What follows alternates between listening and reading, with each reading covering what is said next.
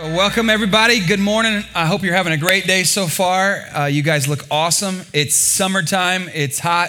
People are on vacation, but you're here, so that means you're better than they are. Come on, everybody. Not really. They're by definition, they're better than you because they're on vacation and you're here. I'm kidding. We're so glad you're here. My name is Danny Rivers, and I'm one of the pastors with here at LifePoint. If you're a guest with us today, thank you so very much for being with us. Man, there's so many places and things you could be doing, and the fact that you've chosen to be with us means a whole lot. This is service number 2 of 3. We're going to do some baptisms after this service, and if that's you, man, jump in with us. We would love, literally, jump in. Like we had a guy do that one time. He just jumped in. We're like, hey, you're still dressed. There's your phone. Get it out. But it was like, okay, well, everything's going down, Anyways, but we'd love to do that with you and celebrate that with you. It's one of the great steps that you can take in your faith journey, and we're fired up to do that today right after this service. By the way, we had First Wednesday here this past Wednesday. It's something and even though it was the second Wednesday, the first Wednesday was July 4th, so we moved to the second Wednesday. It was very confusing, but nevertheless, it was one of the most powerful services we've had here, maybe ever. And like I know it's already passed and you can't do anything about it that you didn't come, but next month, I'm telling you, First Wednesdays are different than Sundays. Sundays are awesome. They serve their purpose, but First Wednesday is just a different deal. And if you were here, I think you would probably agree it was just really a strong day. And so we had a good time. Next First Wednesday, we have this company called Steel City Pops. If you've ever been to Steel City Pops, they're coming here to hand out free, awesome popsicles. So you might want to show up to that, and it'll be fun. Every summer around this time in July, we do this thing we call One Hit Wonder. It's a series, but it's not a series in that normally our series are 4 to 5, 6 weeks of us talking about a topic or a chapter of the Bible or a whole book of the Bible. And this one's different than that in that there's not a common thread. It's just whenever guys come up or to speak, they're telling you what God's talking to them about, what they're struggling with, what they're wrestling with. That's what I did last week when I talked about rhythm. I gave you one word last week, rhythm. And out of that, I think it was a timely word for a lot of you. I had a lot of feedback. And if you missed last week, please go download that podcast because it really connects to this service today. It's not the same theme, but it's along the same lines. And last week was about 2 words from the Bible, abound, where Paul says in 1 Corinthians 15:58 that he wants us to always abound in the work that God gives us to do. The work of the Lord is what he calls it, but the work that God gives us to do. And that means thriving, we're motivated, we're high energy for the work that God's put in our lives, whether that's your job or whatever. And then we talked about the fact that Jesus gave us his word, abide, in John 15. And he gives us that word 10 times in the chapter 15 alone. And that's the idea that there is a deep connectedness with Jesus, that there's a walking in the Spirit, and it's not just work, but there's this rest and there's connection with friends and family and stuff that we love to do. There's a Sabbath that's part of our lives. And so, man, if you missed that, I think it will be very, very helpful. We'll give you some practical things at the end. And today I'm going to give you one word as well today. And the word is enough. Just one word. But it's going to take me a lot more than one word to say it. So don't be like, oh, we're just going to be, he said enough and we're out of here now. Just give me a few minutes here. The first crowd thought that was funnier. But anyways, I want to give you one word, and it's enough. And it really ties into what we talked about last week. How many of you know somebody who is very, very tight with their money? Raise your hands if you know somebody who's deeply tight. Raise your hand if it's you. Come on, 3 of you only raise your hand. Some of you are very tight. Like it's so, like when you pull out your wallet, it goes like an old rusty door, right? I know this guy that if you go through a toll booth with him, or like you have to go pay for parking, after he's shelled out the $5 or whatever, he's gonna be like, we're gonna divide that up 3 ways here in just a minute. Like that's how tight that guy is. Like somebody's so tight that they take their kids out for their birthday and they make the kids pay for the meal. Anybody know what I'm saying right now? Some of you know that guy. You are that guy. Raise your hand if you're sitting next to them right now. No, don't do that. That'd be bad, right? You know what I've discovered about life?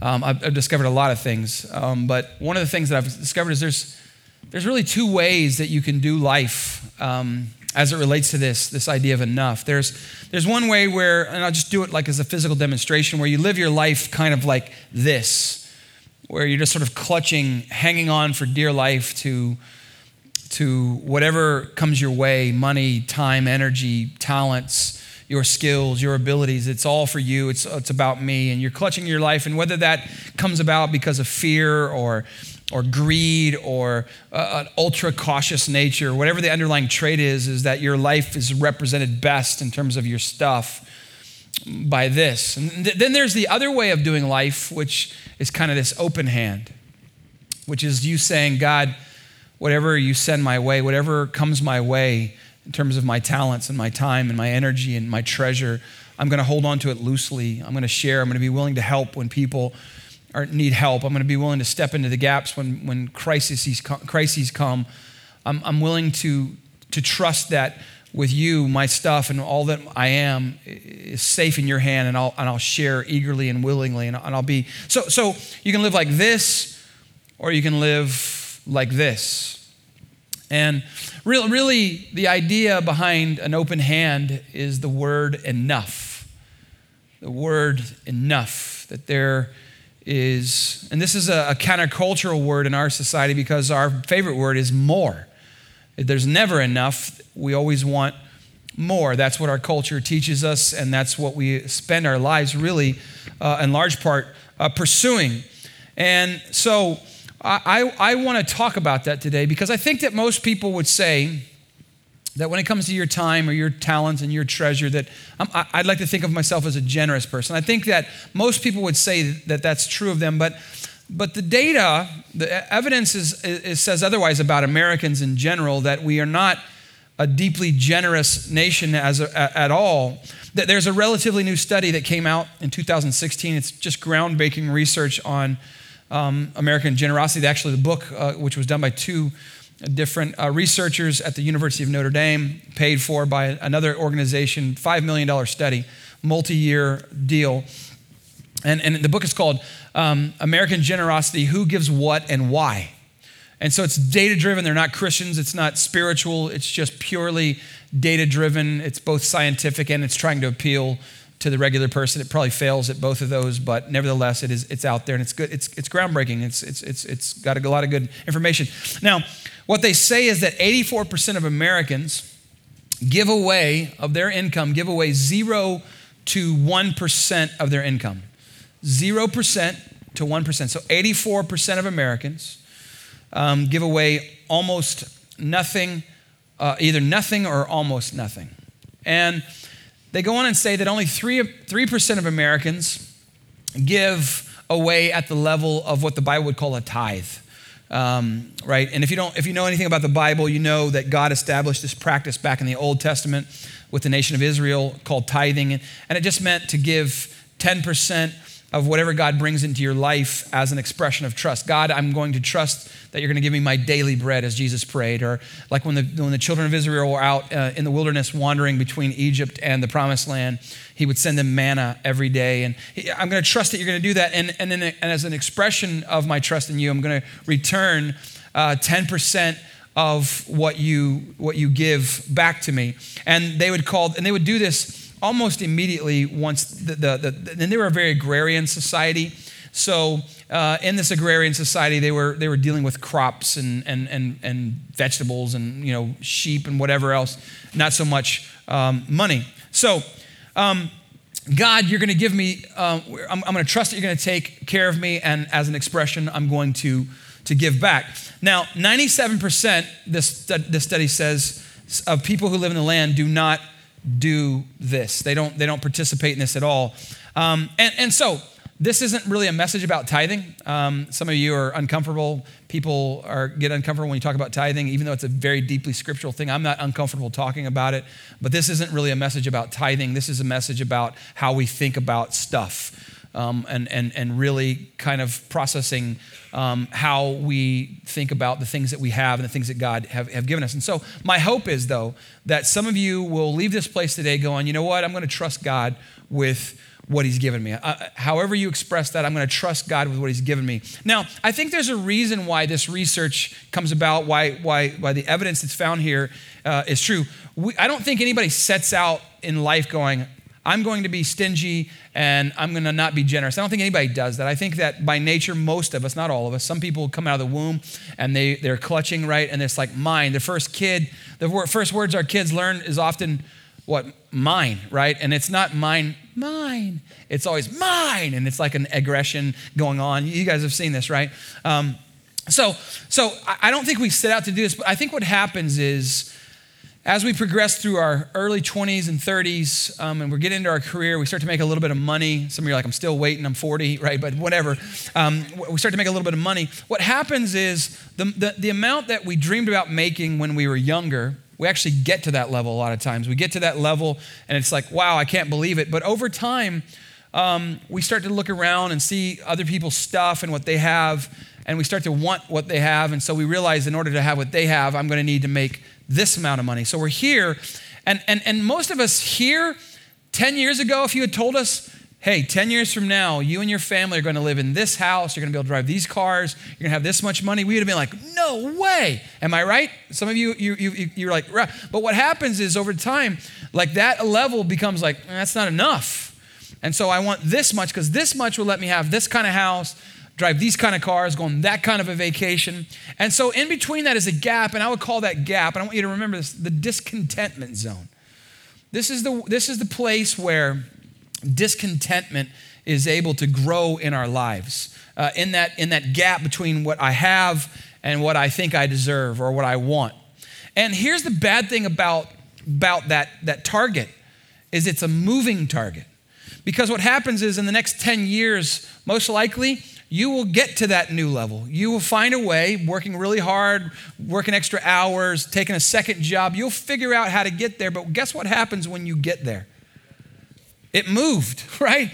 The target moved, and now you have that, and you're like, wow, finally, we're making this much money, we have this stuff, and then you realize, I'm still discontented. And so you think naturally, oh, it's that next layer, and then there's just always a series, and we'll spend our whole lives trying to close the gap, but the gap is always increasing because the target is always moving, right? Is that true or not? Yes? It's true. The target's moved. So it turns out that what I thought was enough isn't enough. It becomes this very elusive thing, and now I have a new discontentment zone. And so then we'll get really crazy with this. We'll think that there are certain moments that we can experience with our families that if I spend enough money will elicit this certain amount of joy and happiness from them, like taking the kids to Disney World and then they cry like the first 14 hours of their time there. Come on, have you ever, anybody, it's so hot. Where's, I don't even remember Cinderella. I was going to say Clarissa, but that's somebody that just did our announcements. But it's Carissa, not Clarissa. Sorry if you're here. I was going for Clarissa. I don't know why, but Cinderella. It's close. They're both C's. And you're like, I don't know where Cinderella is, or whatever. Like some of you, you've done this. You've bought your spouse or your kids like an amazing present. You thought about it hard. You saved up money. And so you naturally expect that the amount that you paid for it should be equal to the amount of joy that it creates. Am I right on this, right? And so you're thinking when they open this gift, like you're shaking, like you can't believe what's going to happen now, that when they open this gift, man, they're going to go nuts, man, and they're going to borderline worship me for my acumen at getting the right present at the right time. And a lot of times they open it up and you're like, that's it? Like I'm going to need $900 worth of joy right now. Come on, it ain't just me up in here, right? Right? Like we think we can put a price tag on happiness. Like the more money I make, the more happy I can buy. But we all know that's not true, right? We understand this, that's not true. And it's interesting, it's a proven fact that, and this is not me talking, this is data driven, that selfish people are by and large the most miserable people of any culture. And that generous people are the most joyful people. That people who kind of live loosely, like it's not all about me and mine, they tend to be more joyful. And yet, even though we know this to be true, we hang on to our stuff for dear life. And so my idea today is, what if we, just as a group of people, we declared enough, right? This is enough. Like I don't have to keep climbing the corporate ladder, and I don't have to keep selling out my family, and I don't have to keep, driving my marriage into a hole because I think I have, and we'll often even say this, I'm doing this for my family. But your family's like, we don't want more stuff. We just want you. Right? This is true. We know this, but what if we just said enough? I don't need a bigger house. I don't need a bigger car. I don't need a better anything. Like someday you'll have to get a new car because they die every now and then. But right, just get it like a donkey or whatever. I don't know, but like, but we live. This is where it gets counterculture because we live in a part of the world where they're going to tell you that if you declare this, I don't need any more than this. If you're not getting more and bigger and better, that you're missing out on the American dream and you're ignoring the American way. But yet we all know that stuff, it doesn't really do it for us anyway, right? So I want to examine all of that in our own lives really through the lens of Scripture, of a story from the Scriptures. And what I'm trying to get out today is not about so much about the guy in the Scripture, but about the sort of discovery that he makes. And hopefully that you and I can make some discoveries of our own. It's found in Luke's gospel. This story is only found in Luke's gospel. Luke 19, if you have your Bibles, turn there with me. If not, you can look it on the screen, look at it on your phone. We have it in your Life Point notes as well. This is a story about Jesus' interaction with one man. And so, verse 1, Jesus entered Jericho and was passing through, meaning he was on his way somewhere else, but it turns out he had some business here. Verse 2, a man was there by the name of Zacchaeus. He was a chief tax collector and was wealthy. So right off the bat, we know some stuff about this guy. This is a guy who knows money, who gets money, who has money, and who's willing to sell out his own sort of soul, his own reputation to have money. We know this because Israel, the nation, this guy's a Jewish guy, they were under the occupation of the Roman Empire. And so the Roman Empire had learned that when they take over a country, rather than just decimate the population or exile them and kick them off their land, best to leave them there doing what they were always doing and then tax them to death, right? Because like the Romans didn't want to live in Palestine. Like this was we admire Jerusalem, we admire Israel now, but in that time it was like Lubbock. You know what I'm saying? Is that bad? I mean, I don't know where you're from. I hope it wasn't Lubbock. It's like Amarillo or, Del Rio. I'm kidding, just kidding. I know there's some of you from Del Rio, so I just take a fun shot at you. Anyway, it's like the Valley. No, I'm kidding. We'll just see how big of a hole. I'm going to just keep moving now. All right. They didn't want to be, but what they wanted was they wanted to fill the Roman coffers. So they would just leave them there, and they would hire guys, local guys, to collect this tax. And some of them would rise up through the rank to the level of chief tax collector. And these tax collectors were despised, were hated by the local population of Jews because they were sellouts, they were traitors, and they would undermine these people every turn. So what would happen is like a rich guy might come to a guy like Zacchaeus and go, hey man, I got stuff, bro. I got a lot of money. I got a lot of camels. I got a lot of donkeys. I got sheep, whatever. Bro, can we just keep what I have in between me and you and not tell the Romans? And so a guy like Zacchaeus would have been like, well, dude, what's in it for me? Well, and so, he'd pay him off on the side. And a lot of times the guy would take the bribe, but then he would sell him out to the Romans anyways. And so people hated the tax collectors for this reason. So this is Zacchaeus' game, and he's given up on relationships and community because people hate him, but he's got a lot of money, and he's really good at his job.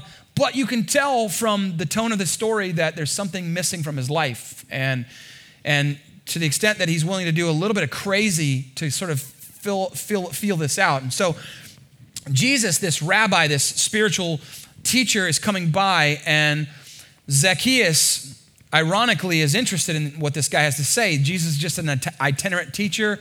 He's not the Jesus we know. At this point, he's just getting started. He's just getting going.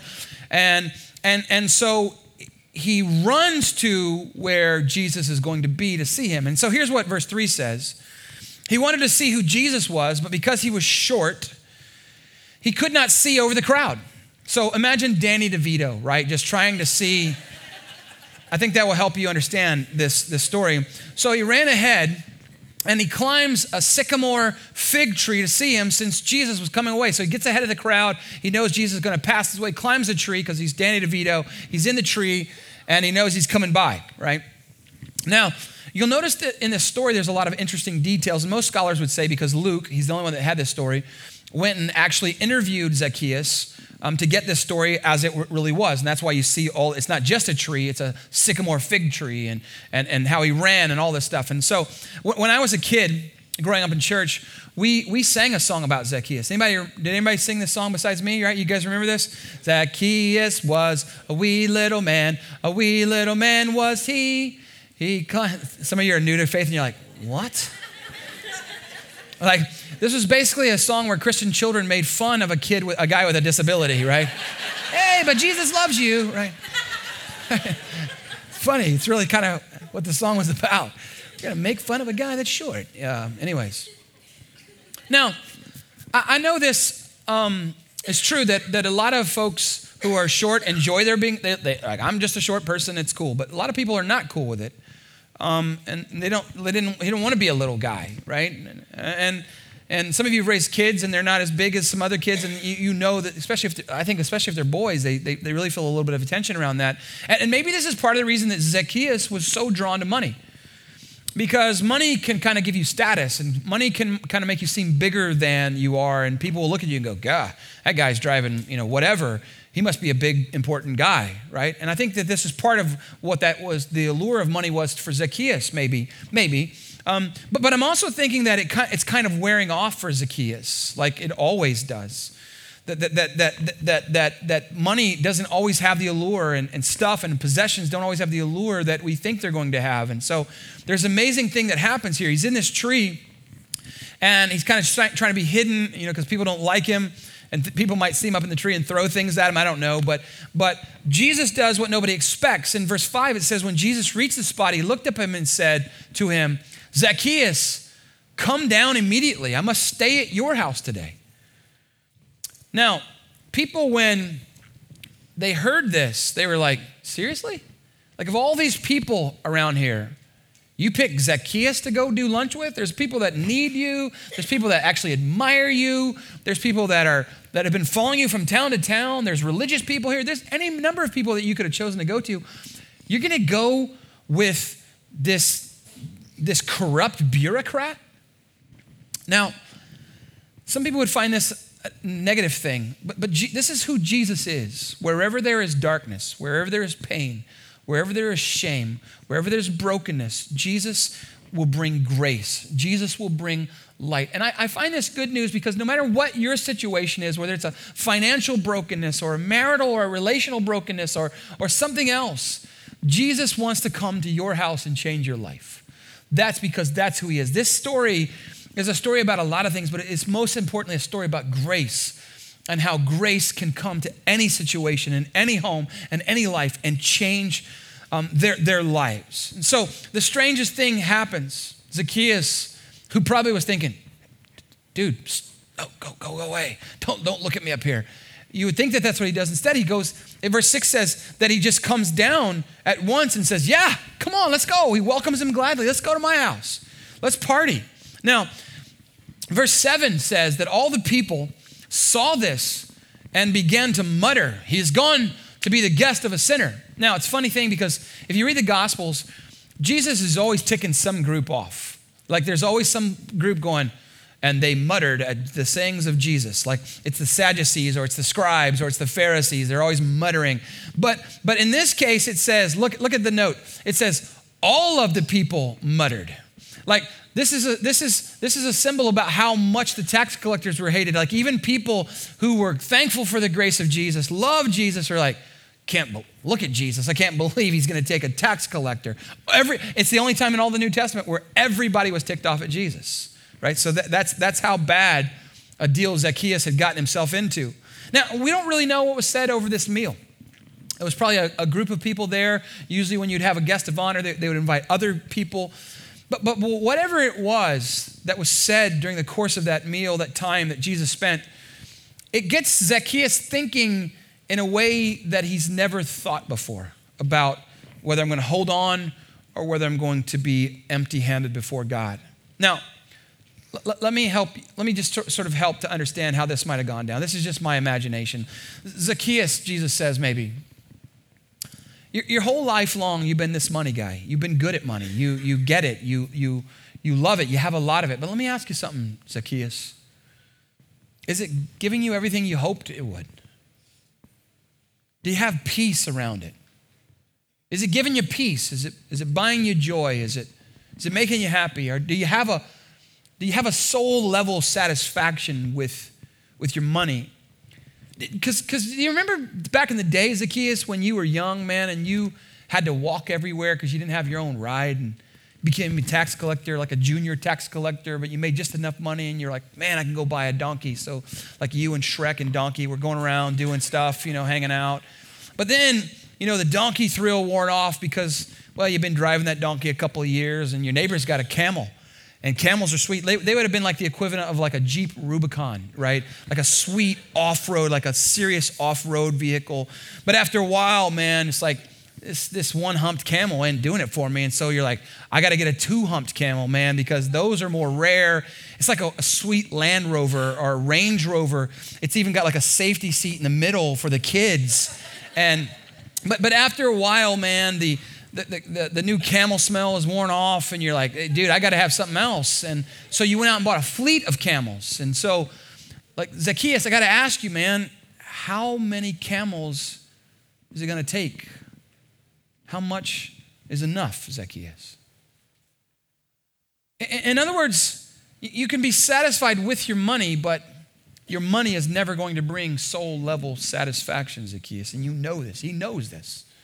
Because something's been going on in the heart of Zacchaeus long before this encounter, to the extent that he's run to where Jesus is to see him.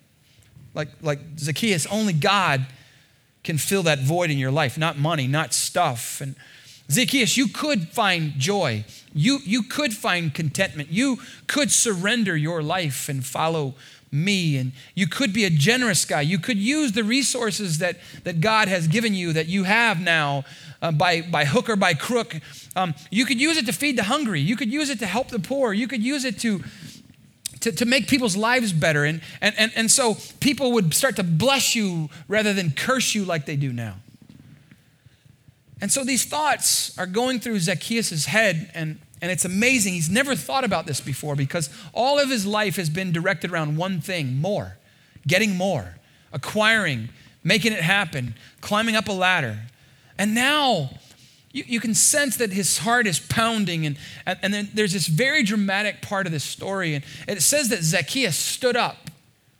Now in this culture, at a meal like this, the host would often stand up and say nice things about the people, say something nice about the guest of honor, and nice things about the people. And so maybe people are expecting this, but instead he just locks in on Jesus.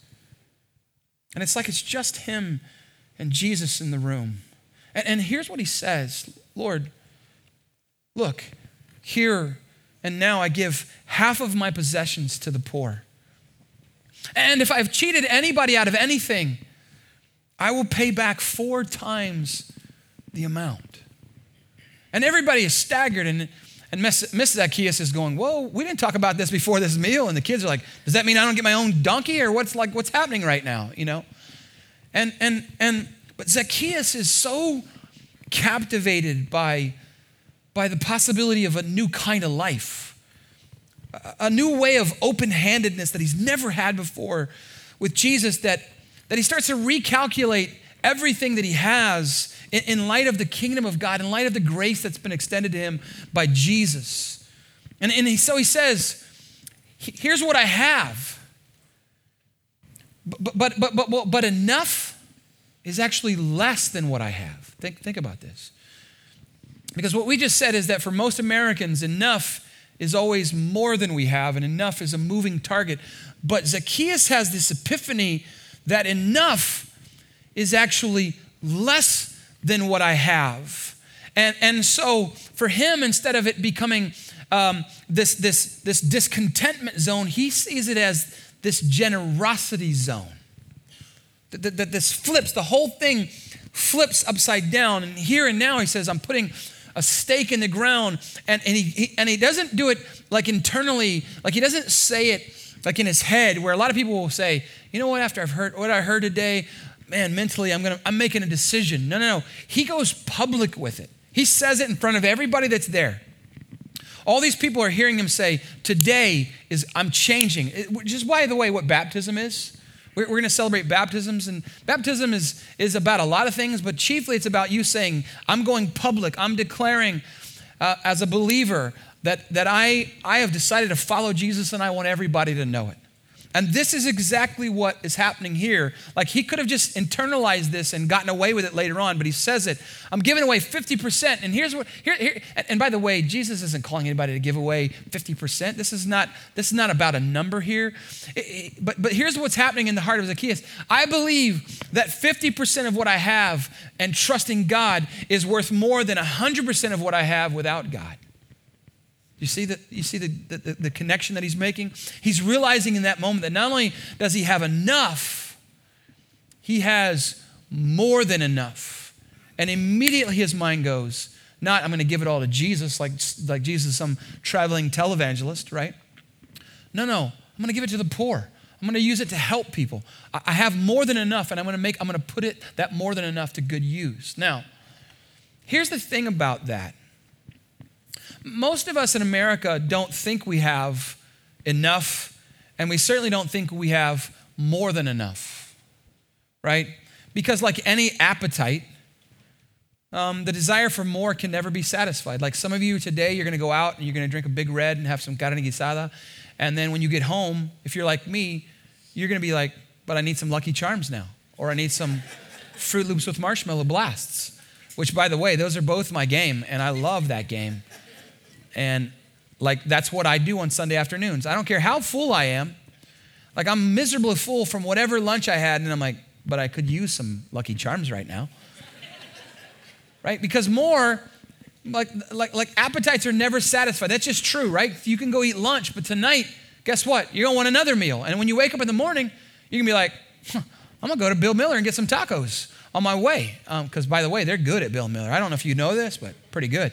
I'm just giving you some help today in the Lord and the blessings of God, right? But just for a moment, even though knowing that Americans don't think they have enough or more than enough, could you take your focus off of the discontentment zone and whatever potential possessions that you might want to have and whatever income level you're hoping for? Would you consider your actual possessions and your actual income? Think of all that you have. Are you blessed? Are we blessed in America? Are we blessed? Yes, right? Are you blessed beyond what you genuinely probably could have hoped for when you were 15 years old? And you're growing up, maybe some of you grew up in a very poor house. I don't know, maybe you did, and you didn't have much of an imagination. You hoped that you'd have more than your family had. Could you at least admit that most of you at your age have more than your parents did at your age? Or let's take it to one more degree of difficulty for anybody to dodge, right? Could we at least say that in America we have way more than most of the world's population, right? Far more. Now, question is why?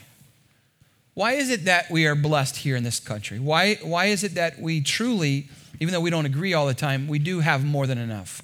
Now, why is it even important for us to ask ourselves this question? Well, because our society and its marketing keeps us focused on what we do not have, right? That's the nature of television. That's the nature of the commercial industry, right? Is to tell us what we don't have, to keep us focused on what we don't have. And when we focus on what we don't have and we enter the discontentment zone, it leaves our heart vulnerable to greed and to not having a generous spirit or heart. Now, we're all on a quest to get more. And so we automatically assume that when we get more, that the more must be for who? For me, for us, for my people, my thing, for me to get more. Now, here's the question that I have, though. I was thinking through this.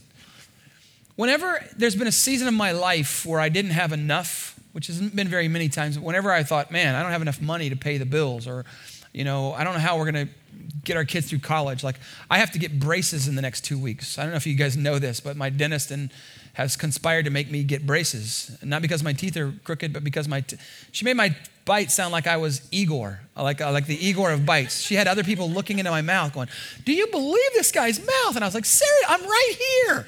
You're looking in my mouth, She's like, if you don't get braces, your teeth are going to fall out.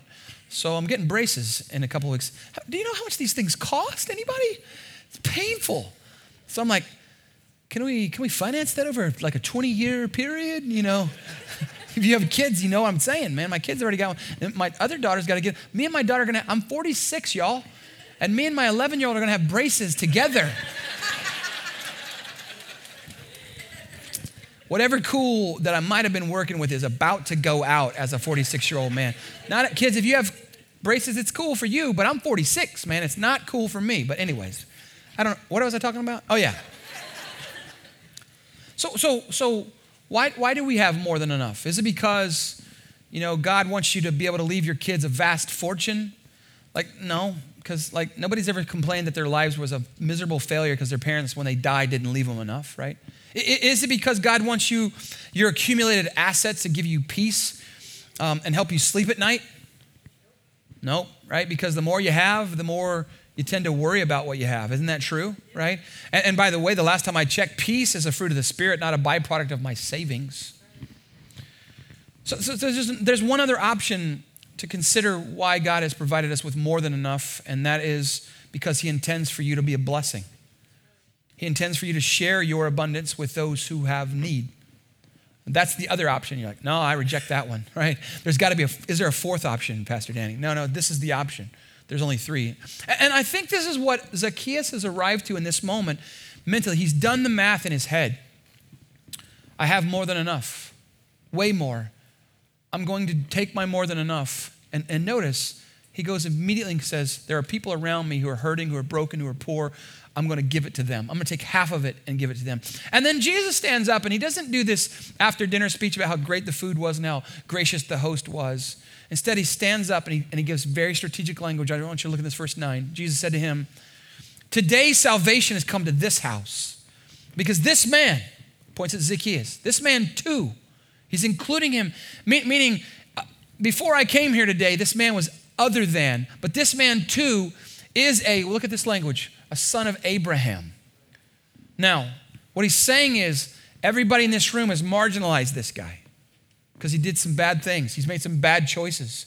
You have kicked him out of the family of God. One of the great phrases that could be said of you as an Israelite was that you were a son or a daughter of Abraham or Sarah, because these are the founders of their faith. He's a son of Abraham, and nobody said this about Zacchaeus in a very long time. He goes right to the heart of Zacchaeus. This man too is a son of Abraham, for the Son of Man. Now, this last part of the verse is so critical because he's reminding the religious people who want to make church and religion all about religious people. He's reminding them that Jesus said, hey, listen, for the Son of Man came to seek and to save who? The lost. Because all of these saved people are offended that Jesus is hanging around this guy. And Jesus goes, listen, salvation's come here, not because Zacchaeus has bought his way into heaven, because nobody can buy their way. You can't earn your way. It's a free gift of grace. But because the disease of more that has become an obstacle between Zacchaeus and God, that it's been the thing that's held him back from becoming God, he's being healed of that disease of more. It's moving out of the way. And now he and Jesus are going to do life together, and he's going to be saved, not because of what he's done, but because he's gotten things out of the way that were an obstacle. And this is his way of repentance. I'm not going to live this way anymore. I'm going to turn my back on the way I've lived. I'm going to turn and walk another way. This is what grace does to people. And so he's gotten off the treadmill of more and more and more, and he's like, no, it's enough. It's enough. And in our culture, the idea of more gets reinforced at every turn, right? But enough is not a level of wealth that you achieve. It's a statement of trust that you declare.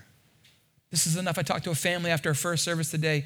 She said, that was the perfect message for us because my husband decided to retire. He didn't need to retire. He's not old. He just decided enough's enough. And now he said, my life, it's what he told me. He said, my life is going to be about giving back. I'm going to spend the rest of my life, probably maybe early 50s. I'm going to spend the rest of my life serving and blessing and helping people. He said that I came to that same decision. It's enough. Some of you are like, can I join him? Can I quit my job and join him? How are we going to make our living? I don't know, but we'll figure it out, right? But it's not a level of wealth. It's a statement of trust. And this is what God says in Isaiah. The prophet says, chapter 58, verse 10, and if you spend yourselves on behalf of the hungry and satisfy the needs of the oppressed, Then your light will rise in the darkness and your night will become like the noonday. The Lord will guide you always. He will satisfy your needs, even if it's a sun-scorched land, and he will strengthen your frame, and you will be like a well-watered garden, like a spring whose waters never fail. If the idea is that when you decide, it's not just about me. It's not just about how much I can have. It's not just about what I can accomplish. It's about other people. It's about hurting people. It's about broken people.